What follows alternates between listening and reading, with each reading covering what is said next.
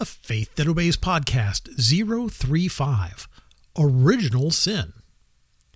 Well, hello there. If you're just joining us to learn about the topic of original sin, please note that we are in the middle of a discussion on infant baptism. The doctrine of original sin plays a crucial role as the impetus behind infant baptism, so the two are inextricably linked.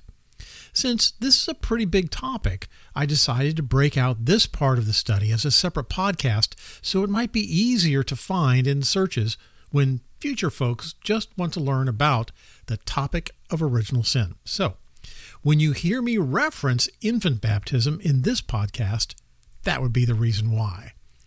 The next podcast, 036, will conclude our discussion regarding infant baptism. If you're listening to the podcasts sequentially, we've not strayed from the topic at hand. You're still on the right track.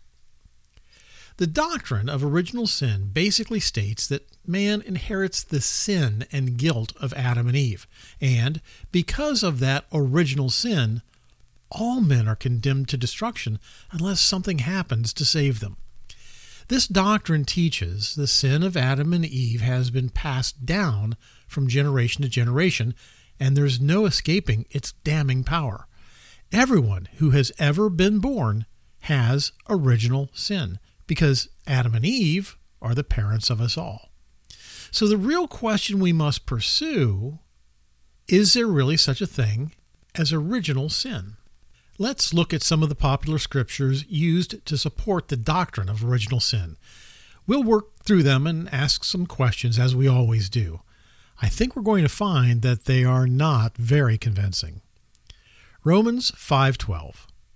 Therefore, just as sin entered the world through one man, and death through sin, and in this way death came to all men, because all sinned.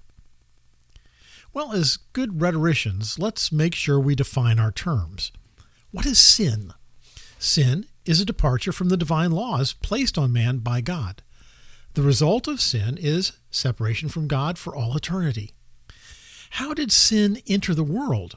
Through one man, the very first man who departed from God's commands. Who was that man? Adam. What was the result of that sin? Separation from God and death. Before Adam's sin, was there death in the world? No. Death was a consequence of Adam's sin. Was death the punishment for Adam's sin? No.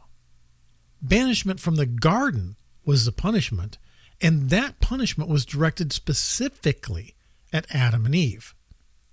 After banishment, the garden was sealed, preventing future generations from enjoying it. Was this a punishment for future generations? No. It was a consequence, just like death was a consequence. For a complete understanding of this, please go back and read the account of the fall of man in Genesis, and especially note Genesis 3:14 and 3:17. There, you'll find that God cursed the serpent and the ground, not Adam, Eve, and their offspring. Romans 5:12 concludes with the fact that all men sin. Death became a part of the new world order for mankind, not a punishment for Adam's sin. Children are born into this new order as a result of the fall. We are unable to change the fact that all people die. We're unable to change the fact that all people are tempted to sin. But these are new sins, not inherited sins. Since sin separates man from God, all men are separated from God by their own sin. More on this shortly. Perhaps an illustration is in order. It's a cold winter day, and the falling snow has now reached just over 15 inches. A perfect day for some snowbound adventures for the kids. Little Adam, playing outdoors in the wet snow, makes a hard snowball and fires it at poor little Eve. She ducks just in the nick of time. The missile misses, but dramatically crashes through the living room window, shattering it to bits. Guess who's going to get punished? Yep, Adam. Guess who's going to suffer the consequences of Adam's gaff? Well, the entire family. Everyone who lives in that house. Do you get it? Adam and Eve messed up, but we all suffer the consequences. Here's the next scripture often used as a proof text for original sin. 1 Corinthians 15:21 through 22. For since death came through a man, the resurrection of the dead comes also through a man. For as in Adam all die, so in Christ all will be made alive. Death came through one man. Resurrection comes through one man. The phrase, for as in Adam, is a comparison between us and Adam. In other words, like Adam, we all die. There's nothing here about inheriting Adam's sin. We inherit the consequences of Adam's sin, but are made alive as a result of Jesus' sacrifice when we obey the gospel. Next scripture, Psalm 51:5. This is David speaking. Surely I was sinful from birth, sinful from the time my mother conceived me. Please go back and put this in context so you will understand the big picture. This is King David using hyperbole to express grief over his sin. He's not making a statement destined to become the foundation stone for the doctrine of original sin. He's just expressing deep emotion and grief about his own sin. Okay, next scripture. This is from the first part of the Ten Commandments. From this passage, we get the idea that punishment for sin gets passed on from generation to generation. Exodus 20, verse 5b through 6. I, the Lord your God, am a jealous God, punishing the children for the sin of the fathers to the third and fourth generation of those who hate me, but showing love to the thousands of generations of those who love me and keep my commands. Well, this seems like it proves the doctrine of original sin, doesn't it? God punishes the children for the sin of the fathers. But wait, this can't be about original sin being passed down to all generations, because this punishment is extremely limited in its scope. It does not go on in perpetuity. It is only to the third and fourth generation. And God proclaims this punishment long after the original fall of man. So what's this really talking about? This passage teaches that children inherit a form of punishment as a result of parents' sin. As an example, let's say a father is extremely wicked. He's abusive to his kids. He's mad all the time. He's angry. He yells at them. He tells them that they're failures, and he's just a really nasty, sinful guy. Do you think that might have any effect, good or bad, on those children? Do you think that father's behavior will have an effect, good or bad, on the children's children?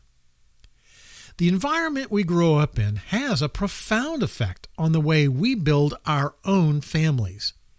Some people will imitate the bad parenting they receive. Some people will go to the opposite extreme and let their kids get away with anything and never provide any form of correction. This is the nature of things. Parenting, good or bad, affects out to the third and fourth generation. When we parent without God, we parent without a North Star, without boundaries, without divine guidance. Godly parenting, when passed on, is consistent from generation to generation because God is consistent. When we parent with God, we receive the blessings of God to the third and fourth generation and potentially thousands after that. When God is absent, generations after that may suffer, but it is limited to the third or fourth generation.